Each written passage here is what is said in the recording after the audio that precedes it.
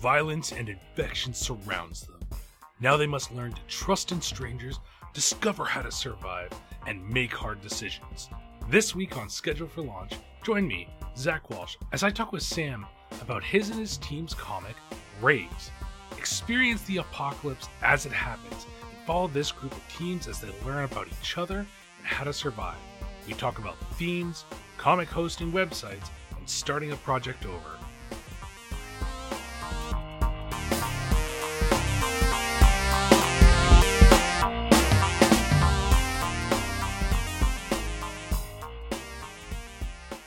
Welcome to Schedule for Launch, a podcast to discover the projects that you may have missed. This week, please welcome in another new creator who's been doing this for a little bit and a long story. We're doing our second comic book episode in like less than a month. We just started with those. Sam, thank you so much for joining me on the podcast this week.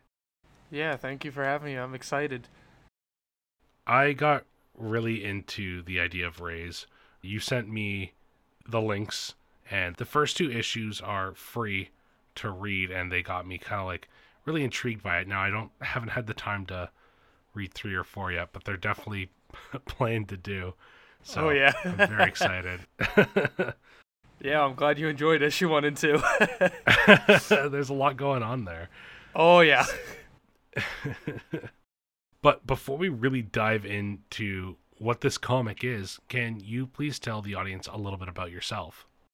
Yeah, so my name is Sam. I'm from Worcester, Massachusetts. I'm a local creator. I've been doing this comic book for about 4 years in production, I would say, or close to 4 years. And we've been creating this story for over 15. So we actually came up with this idea in middle school. So yeah, so this has been an idea we've sat on for a while, and we've kind of developed and obviously rewritten a bunch of times and tried to get it right.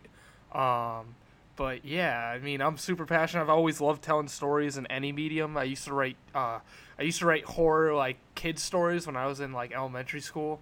So I've always been a fan of just like telling any story in any medium.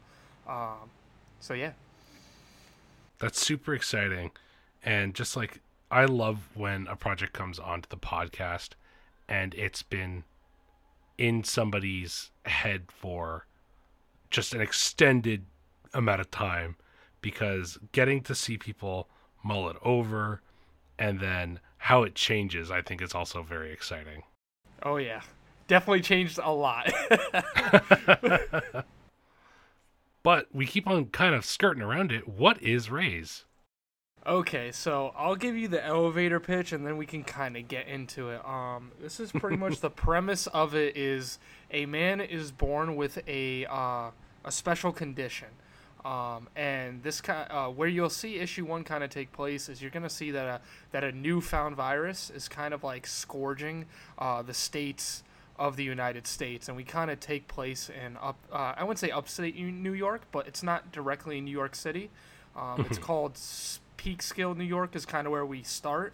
And you're going to kind of see as the story progresses how our main character with that special condition is either going to be the fall for mankind or the last hope. Okay. That is like a huge thing. Yes.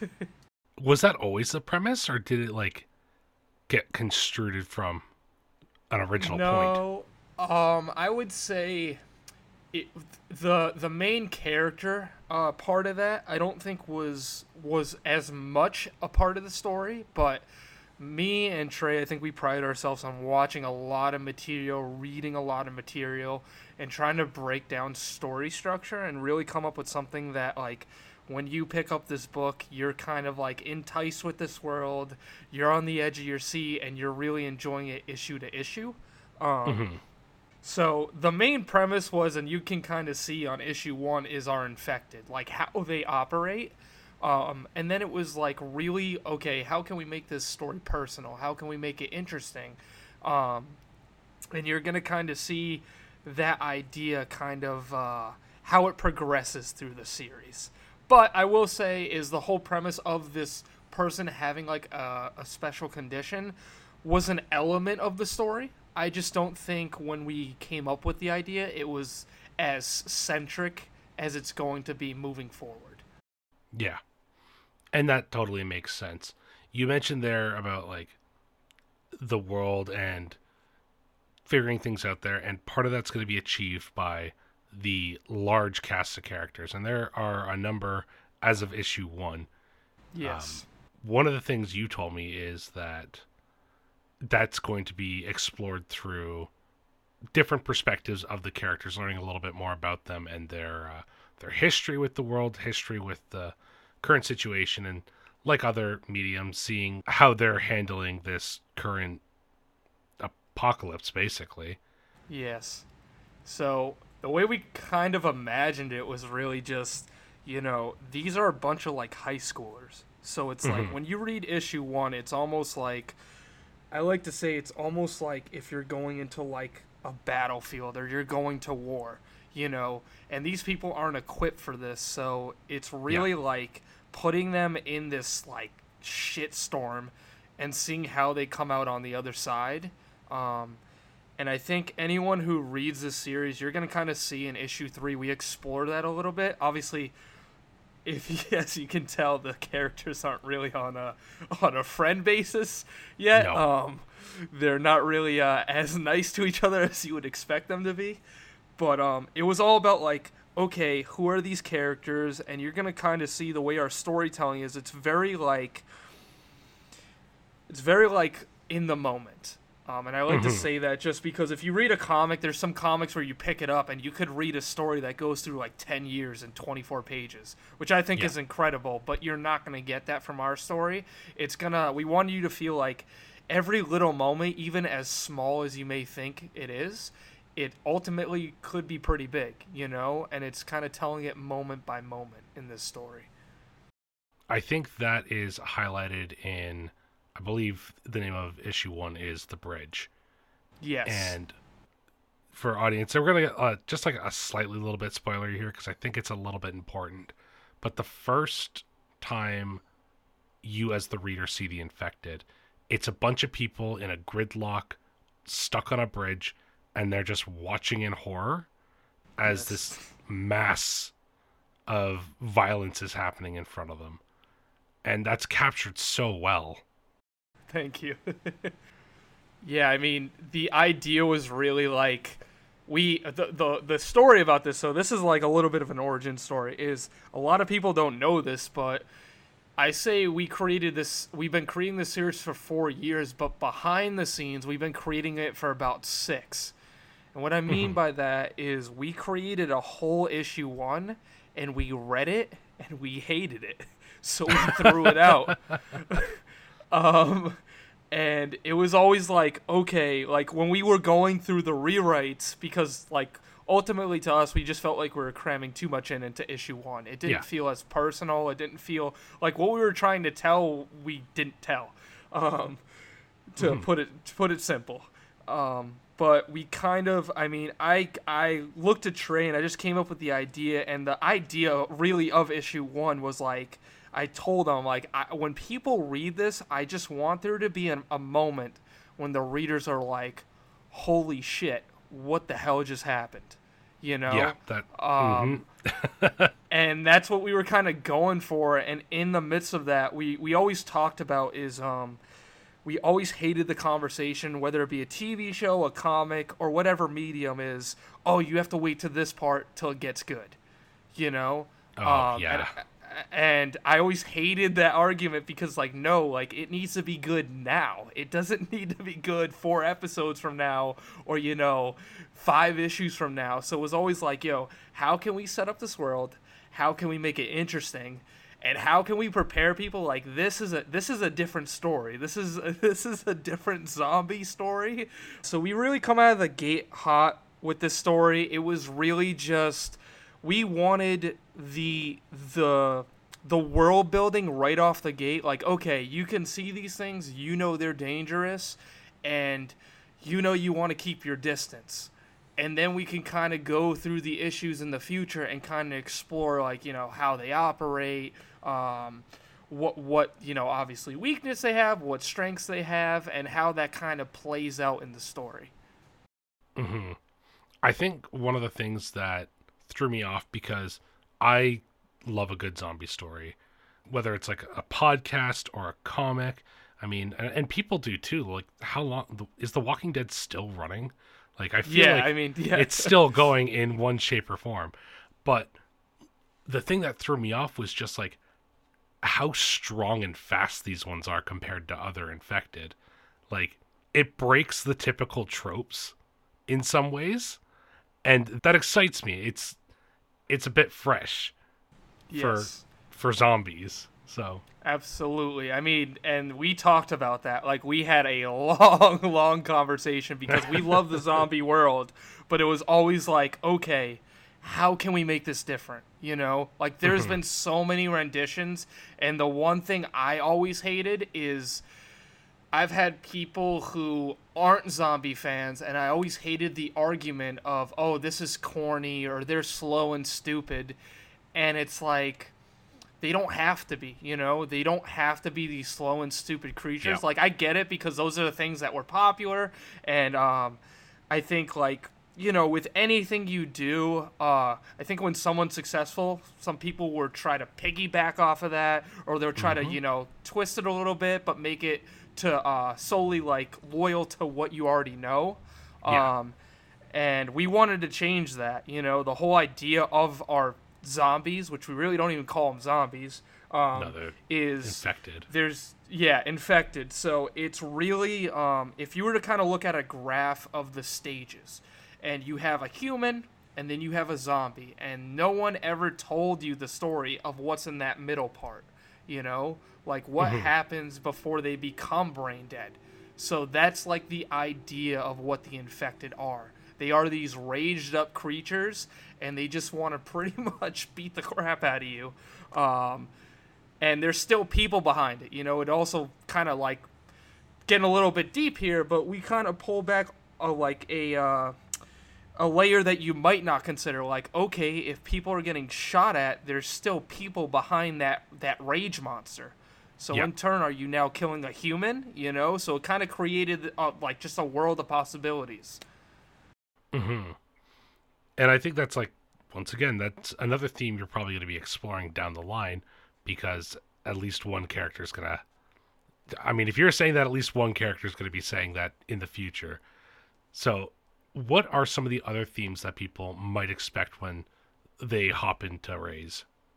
Oh man, it's actually funny because we just started like preparing for issue 6 on production wise as far as dialogue and whatnot, and I think people are gonna realize this when they read issue to issue. Is our biggest thing we try to achieve is picking a theme in the story and kind of seeing how it plays out in that issue, because each issue you pick up, what we're trying to strive for is something different. Like, every issue you're going to get, the pacing's going to feel different, the darkness level is going to feel different, the way the characters interact are going to be different, and we always try to pick a theme. I would say for issue 1's theme is just madness, shock, chaos, yeah, madness, shock, fear. I would say when you see issue 2, it's kind of uncertainty, If anyone, spoiler on issue 2, but, there's a situation where, you have to trust a stranger, You're in the situation where you have to, and there's a situation where you can't trust a stranger, and you kind of see how that plays out. So it's more of like, I would say, trust. And every issue we kind of go through, we try to pick a theme. I think as we get further and further in this story, it's going to get a lot darker. So for people who hopefully enjoy that, you're going to get to see that we're not pulling back at all. We want people's jaws to drop when they're picking up our issues. That is ultimately the goal. Mm-hmm. Raze, like we said, has a large cast of characters. Yep. What are some of the ideas behind having that big group of characters? Because one of the things I read in, I think it was a blog post, was the idea was that people are going to get to see through different characters' eyes and get familiar with these characters, what Mm-hmm. are some of the strengths and weaknesses of working with so many characters, though? Weakness is it's hard to do a lot on an issue to issue basis. For anyone who doesn't know, we have 8 characters, technically 9, including a little boy by the name of Mark. But the weakness is it's a lot more difficult because it's almost like the way I'd like to consider it. It's almost like a dance routine. We have to pick who's important for this issue and try to create a story around it because we learned very early on that no, we didn't need to show everybody in the issue. You know, Yeah. we obviously want to show all the characters. It's not like we don't want to show them. It's just, picking what the story demands. If the story demands, Victoria and Ian and Bucky, we're gonna give you Victoria, Ian, and Bucky. If it demands a story to have Frankie and Ricky to kind of have some banter between the two, we're gonna put that in there. So it kind of like, what does the story demand? I would say the biggest strength, though, from having all these characters is I think we're in uncharted waters. I truly believe that, and that's why I'm super passionate about this project because everything we try to do is always going to be different, or we're going to try to do it different. A lot of these characters, you're going to see how they operate, how they work, how they think. And that's going to play into some of their backstories too. We don't take the original approach on storytelling. I know usually the first issue you get a whole origin story and you see how this person thinks, but we want you to kind of sit with these characters, see how they react to certain situations, and then you can kind of get a little bit more information on how they tick or how they think or how they would react. Yeah. I think one of the things that you guys have done super well is showing the tension between characters. One of the first things that happens is this group is kind of thrown together. A larger group and a smaller group thrown together, and their personalities clash really hard. Some of them are like very openly like, if you don't do this, you're going to die and we're going with you kind of deal. Yes. So designing tension like that is tough, especially when you're trying to make a character maybe not likable, but at least cared about. Yeah. So how have you guys gone about designing dialogue and characters so that they can have tense situations but still be rooted for? Yeah, that's kind of that's the hard thing about writing for these characters, which me and my co-creator always talk about, is the way we think about it is, and no BS, there's some characters that people love that I would not expect people to love. Them being big old jerks. And they're like, yeah, I love the way he does that. It's like, really? Because we thought you guys would hate him. It's really finding that level of, I think, pushing a character till they're not annoying. Because I always hated it when I personally read a story and someone's being really over the top and doing a lot of extra stuff, and it's almost like a game of like tug of war. You try and tug it on your side to build that tension to, maybe not make them the most likable, but then you kind of give back a little bit. You show them doing something nice, or you show them doing something heroic, so you can kind of balance out this character a little bit. I think the way we design these characters is we really wanted it to feel as realistic as possible, and we wanted you to see everyone's point. One of my favorite issues we ever came out with so far was issue 4, and you'll kind of see that, and there's an idea, let's say, and you're gonna see kind of how the team kind of splits into two, and you're getting opinions from each side, and you wouldn't think the person that they are would have this opinion, but they do. Which I think was like the beautiful thing. It's kind of like when you live, like when you going about your daily life, like if you ever have a conversation with like a coworker and you're like, oh, I wouldn't think of it like that, or I didn't know your opinion was like that. It's kind of like unraveling how these characters think, and I think we've had a lot of time with them. Yeah. But it's really making them feel like a real person. Like everybody has their pros and cons, and you really have to, I think, pushing people to the edge, you're able to expose that a little bit easier. Yeah. It's really hard to enjoy even writing a character if they have nothing redeemable about them. Yeah, absolutely. I mean, we have characters where you're like, yo, this dude is such a piece of work. But then we'll have those moments where like, wow, I can't believe he did that, So it really is trying to find that balance. One thing we pride ourselves on is how over the top we are.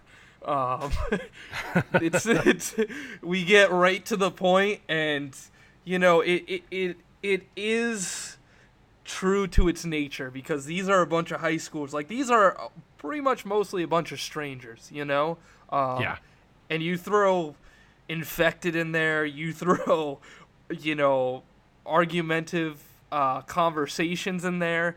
It's a melting pot for sure. I think what I realized most when reading it was, even in the bigger group at the very beginning, it was only like this character is kind of close with these two characters, but not these two characters. So everybody's kind of spider webbed out with their relationships on where they stand with other people and who they trust and who they don't. Exactly. And you're gonna kind of like, I love it because, I mean, we consider it like these next few issues we're gonna come out with, I think in the next 2 years, is really just the prologue. Like, we don't even get into the nitty gritty until a few more issues later from where we're at. But the cool thing is, like you said, you kind of have that spider web kind of idea for all these characters, to where they are and how distant they are, and it's really cool to kind of see that, and then you can kind of start to say, okay, how can we bring these characters closer? How can we make this stranger trust this stranger? So it's all about like really working towards like that arc that we have set in place for this character, or at least the beginning of the arc. That way you can kind of see, okay, after the prologue, these two characters got closer to each other. And then we kind of push forward even more with how their relationship is going to play out even further into the future. And I think that you guys are setting up for a really good run of those issues. Mm-hmm. So appreciate that. Well, you're welcome. We've mentioned it a couple times, but this is an action horror comic, and there's a lot going on with that. What draws you to the horror genre, though, Sam? Oh, man. A lot. To put it simple. I would say, and it's just my personal preference. So I watched movies when I was a kid.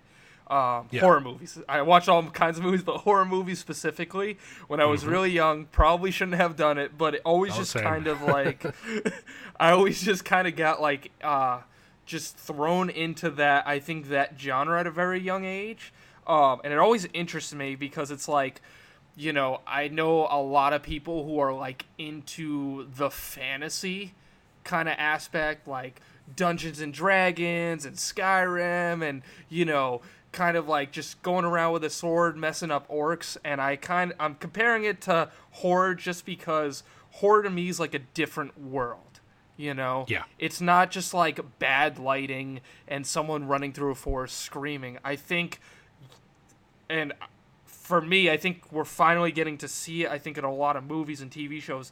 It's like its own environment, If done correctly, it's like you're in a different world. Like, you're still in this world, but it's like so much creepier, so much darker.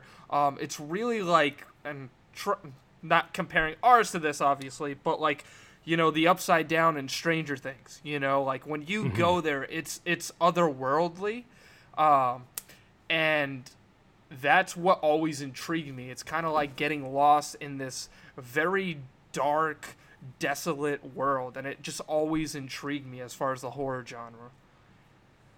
I have had a mixed past. Horror is now my current favorite genre in general. As a child, I watched a lot of horror, and up until I want to say, like, somewhere between the ages of 16 and 20, I couldn't do it. I watched it, and it was like a sick fascination. My childhood fear was Michael Myers. No joke, yeah. because he was Mine was Nightmare on Elm Street. But it's those feelings that come up with it. And now I'll watch horror or listen to it, and I think it's kind of looking at in the difference of whether you look at horror as a genre or as like an emotion. Because when you start looking at it as an emotion, you see it like there's a certain level of safety when you are a consumer, and it's fun to be scared a little bit for some people. For me, it is. I totally understand if you're not into that, but we're seeing a lot more horror in general. I think we're seeing a lot more horror from small creators. Oh yeah, I mean, here's the thing, like, the horror genre is vast, and I think the biggest reason I wanted to get into the horror genre from the very beginning was to not just make it about horror. Like, we are a horror genre, but I wouldn't put us in that much of a small box, just because, you watch like an action movie, and you'll have romance in there, and then it's not automatically kicked out as an action movie. You know what I mean? There are elements. Yeah. There are other elements to that story, and I think a horror genre can do that. Yes. That's why, like, we pride ourselves on, like, having a little bit of mystery, having action, having horror, having romance, having drama, because it's not just in one box. We love all these other genres too, you know what I mean? And I think it's a good way to, diversify your story. You're not just keeping yourself in look at those horror tropes, You're really, you can get a story-driven, character arc in a horror story. Yeah. I know all the horror movies I watch, I always hate it when the blonde girl is running away screaming her head off, and I'm like, okay, she's not gonna have a story. Her story is being scared. Yeah. And that's what we tried to strive for this comic. We put in a lot of characters because obviously some of them are scared, but you're not gonna see someone running away screaming their head off. Not like that, at least. Yeah, not like that. You might still see that, but it might be a little bit different. But I also think, too, that Raze does something really well, and that's intertwining elements of other genres. Like you said, you have action there. There could definitely be, down the line, some small romance stuff, and a lot of horror does romance really well. I mean, two of the films that come to mind when I think about horror and other genres is, like, look at Annihilation and Bird Box. Large parts of those films had romantic elements, and they're two incredibly successful films. So, like, being able to blend that into your comic and, like, seeing those seeds currently planted, not that we've gone into them, but seeing the option there gives the audience something to kind of be like, oh, where's this gonna go? Absolutely. I mean, one thing I will say, and I was always a fan of it, and it's just that thing, I think, of, romance is almost like a hero story. Like, you want to root for them, obviously if you like the characters. Yeah. And, that's an important part of, building up these characters. Because, we want people to be invested in this story where if we do something with these characters, romance or not, is like, you're like shaking the book. You're like, what the crap? Why did this happen? Or, yes, finally it happened. Like, that's how we want the readers to feel, Yeah, that feeling is always something that an artist or a writer can just kind of be like, Yes. I got them. Yes, absolutely. Something we actually haven't done so far in this entire conversation is talk about the art style for Rays. Yes. And it is a black and white comic as it stands. Kind of in like the Sin City approach. Was this like a stylistic choice or a functional choice? So this was both. Like I said before, we did issue 1 and we scrapped it, but that one had color. And me and my co-creator Trey, we kind of just looked at each other and we're just like, this ain't it. We are a huge fan of horror, and with horror will always come the foundation, which was the black and white at the very beginning, whether it was Frankenstein or it was old style comics. That's where it kind of started, and we like to think we're paying homage to that. But it was incorporating, making it feel like a horror story, because yes, we can add in color, but to us it just didn't have the same feel. It didn't have the same effect. And I've been able to see a lot of the pages we've been working on for issue 5, and I can say it is completely underrated what you can do between the black, white, and gray spectrum. And what I think Trey, our co-creator, was able to do, because he's now the artist for issue 5 fully, is incredible. Is absolutely incredible. And yeah, it was also functionality. I mean, we we work full-time jobs. We don't have buckets of money, so it was also like, how can we make this affordable? Yeah.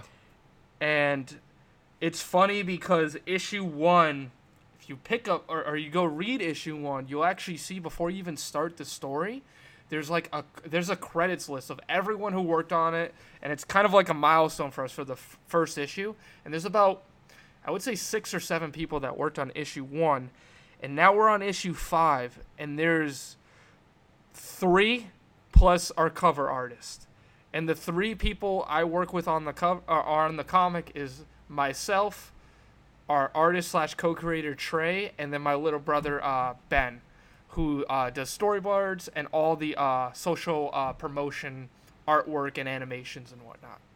So really, like, it's a small team, but it's also a gratifying team. Like, we're able, and very, very, what's the word I'm looking for? I'm very lucky, because every Thursday I can meet up with Trey and my brother Ben, and we all just sit in a room together, and like the ideas and the passion when we leave after we're done on Thursdays is insane. Like, it's an awesome time. It's an awesome thing to kind of go to one room and have all these passionate people and come up with these really creative ideas and really out there ideas.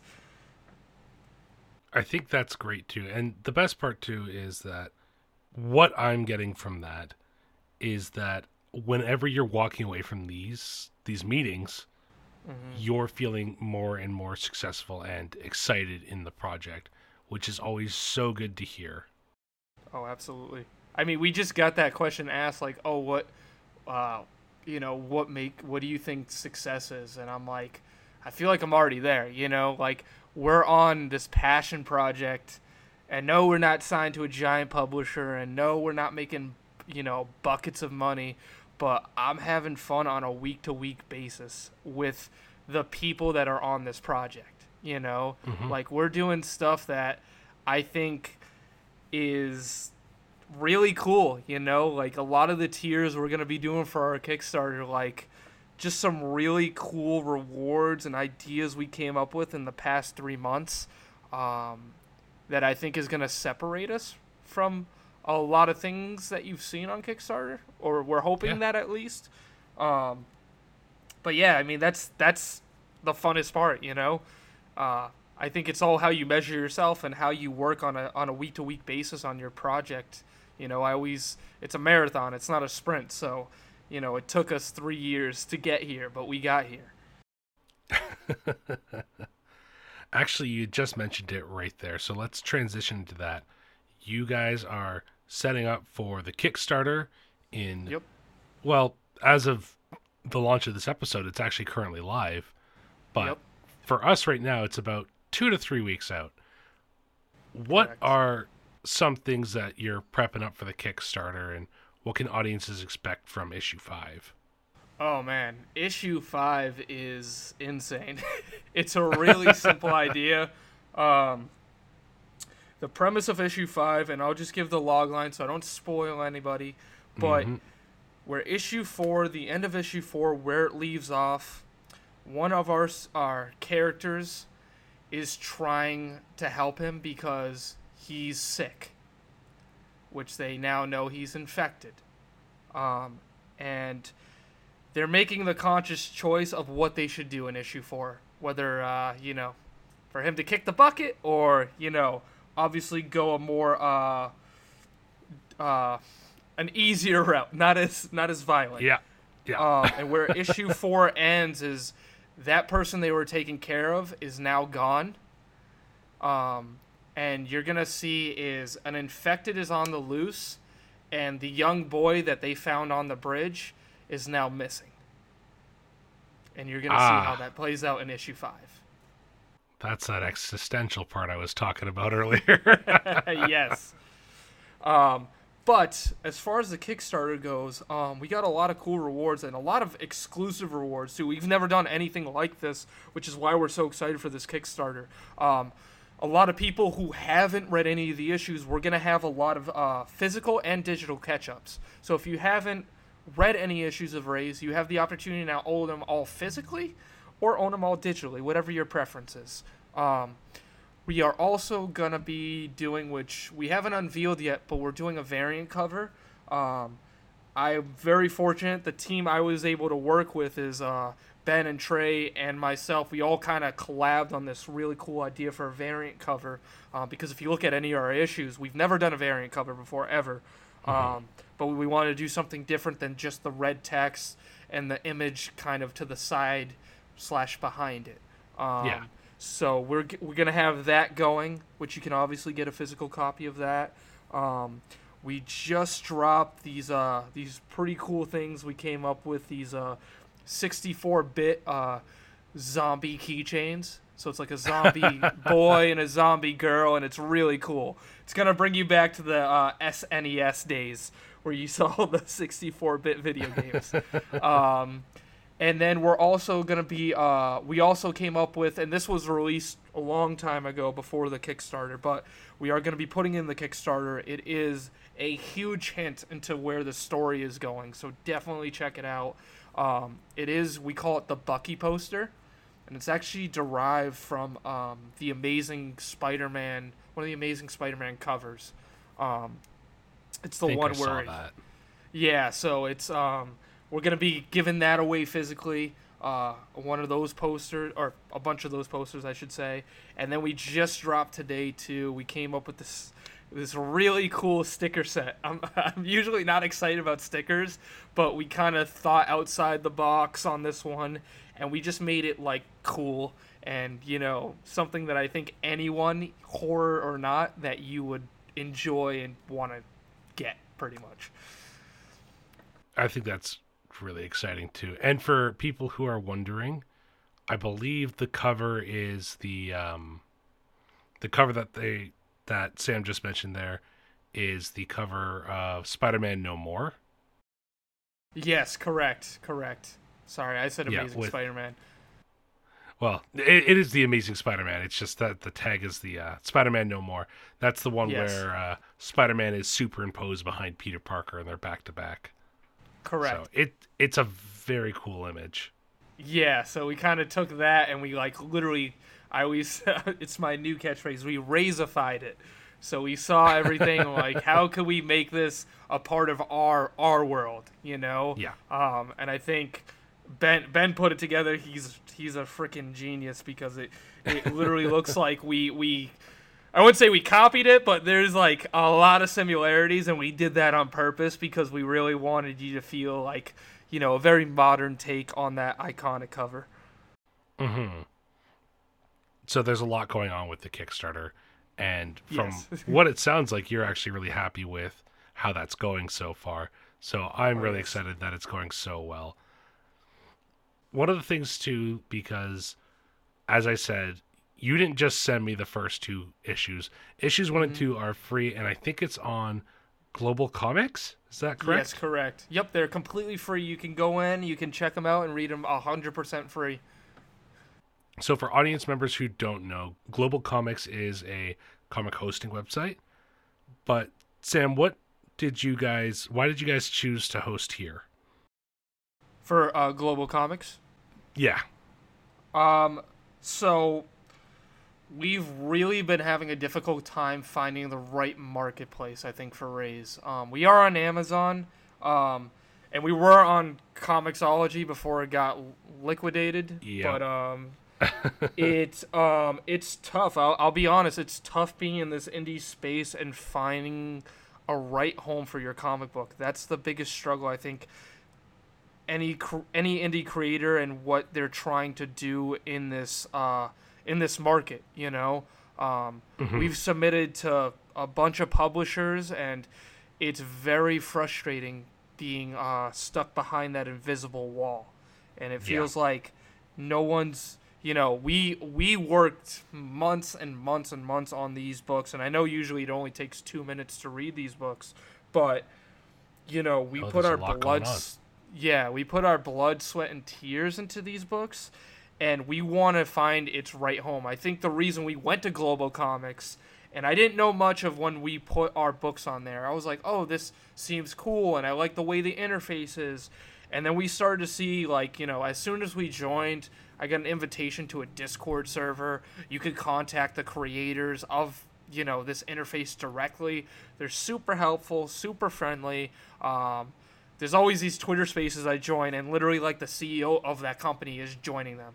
And it's I don't know, it's this thing where I think in the comic book industry is I think we need to break down this invisible wall, you know, like there's a lot of these books, and it's a lot more different, I would say, as we're moving forward, but you know, it's if you don't fall in the superhero genre, if you don't fall in the really outlandish comic book genre, like really going over the top, or, you know, if you're not doing, you know, bad girl art, you know, it is a hard place to figure out where you belong in this market. And especially for horror books, like, yes, Robert Kirkman has helped that, but I still think people aren't even, you know, giving it a chance, you know? Like, we got one successful Walking Dead series, and then any other indie publisher, and I've read a lot of in the horror genre for indie creators. It's incredible the stories people are putting out, you know? And I think it's just hard to find that home, and I think Global Comics is on something that a lot of these marketplaces, you know, kind of neglect, you know? The voices that need a microphone, you know, or need a podcast or need a YouTube channel. Like, it's just that opportunity to get yourself out. Like, you get to on this interface, and I still can't believe no one's done it before them, or at least to my knowledge, is you can link your Kickstarter to, you know, your book series. So when they're done reading your book, your Kickstarter's right down there with the link, you know? I think Kickstarter is a really crucial part in this indie space, so it only makes sense to kind of like put that together. I don't know. I think it's just it's this thing where I think people are disconnected from what's actually happening in the indie space and the comic book space.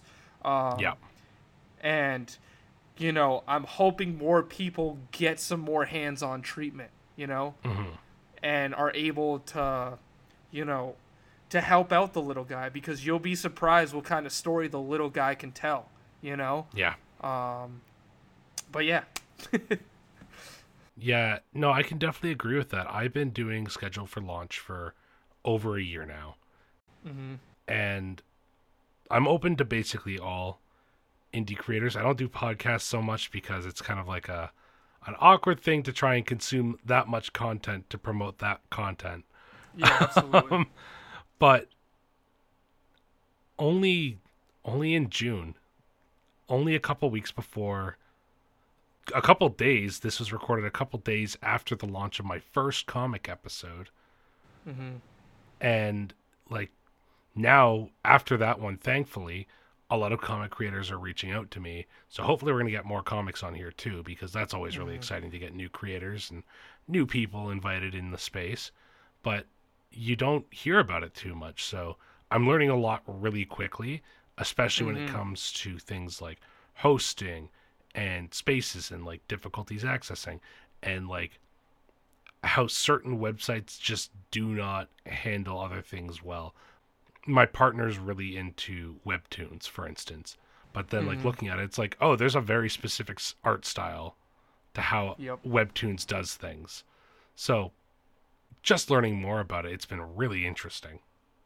Yeah, I mean, it's crazy too, because like Global Comics, it's literally in the name. Like if you go on their interface, if you literally go to their website, you will see the plethora of comics. You know, like you're not seeing one style, which I think is the beautiful thing. Like it's for everyone, it's there for everyone, and I think from what I've heard and the ideas they're trying to do, I think it is going to change the digital game for comic books. And maybe the physical too, because I don't know what they have, obviously what they're trying to do. But as far as digital comes along, I as a digital reader and a physical, I read both, so don't hate on me if I just read digital. But it is really having that access to, like we have computers, like in our hands most of the days. So it's really like having an interface that's easy. That like has access to you, that's just very seamless, and you're not having all these weird controls where you're trying to read a digital comic. Like it is very easy to just get your content, read it, and it's almost like it's a marketplace too. Like they literally have a section where you can hire artists, you can hire writers, like it's genius. You know what I mean? Like it's really creating a community. It's not about like going on an interface anymore and just seeing a book. You know what I mean? The more you can give it like a community factor, I think that's what's going to intrigue a lot of people and keep people obviously coming back. Yeah. That makes total sense to me. Sam, we're actually starting to run a little bit low on time here. Yeah, no worries.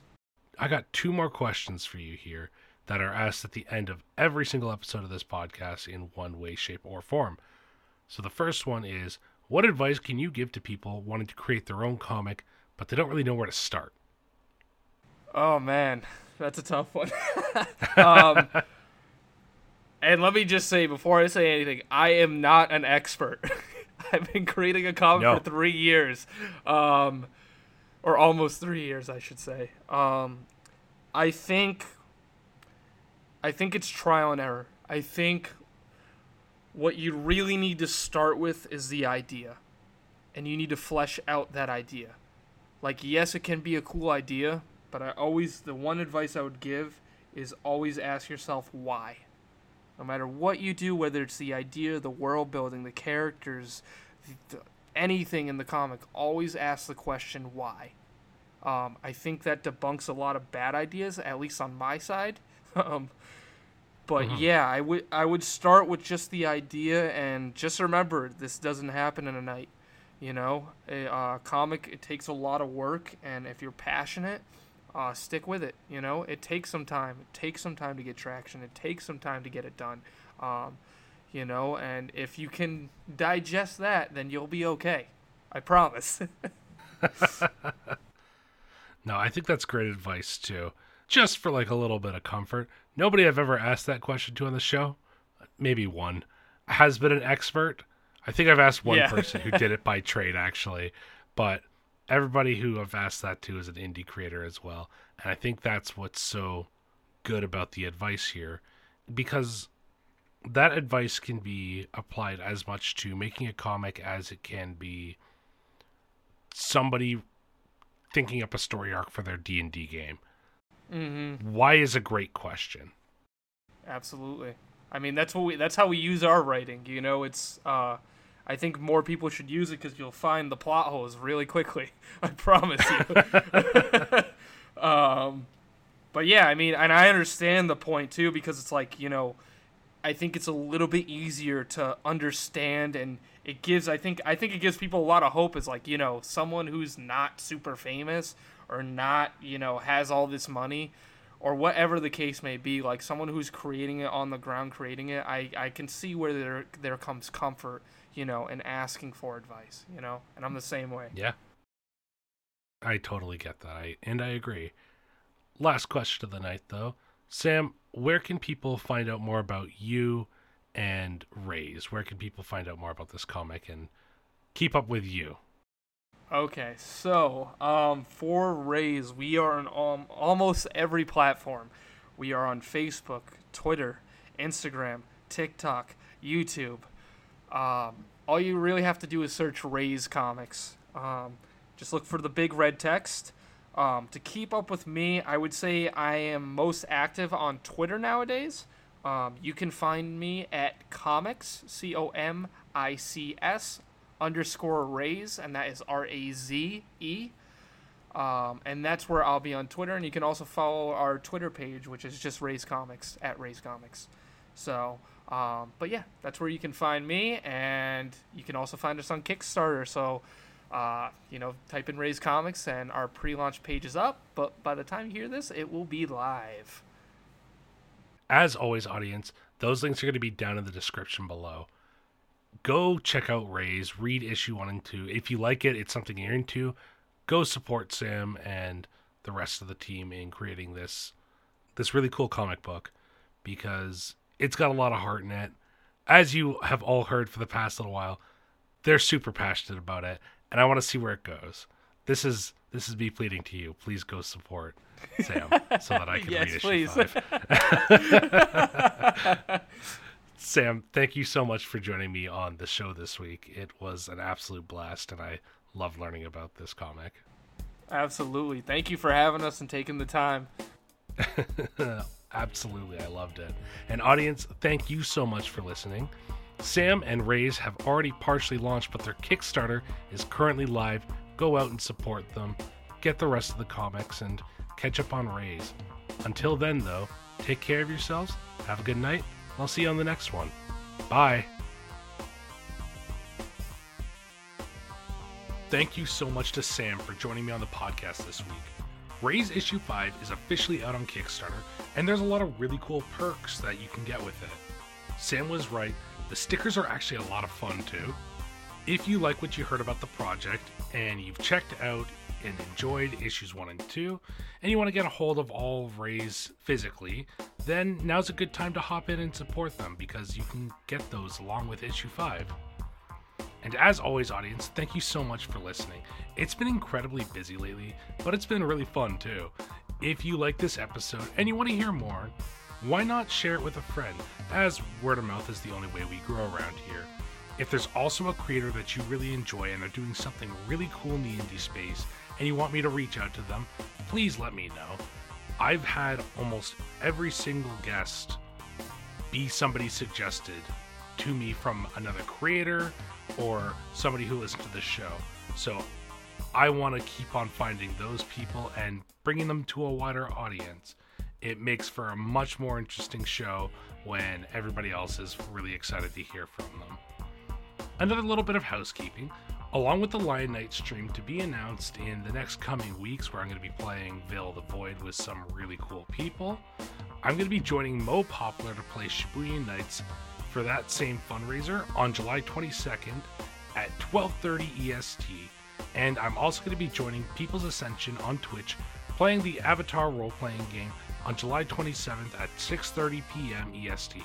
Come join us for some fun and support the National Network of Abortion Funds. It's a great cause, and there's going to be some great people. We're going to have a lot of fun.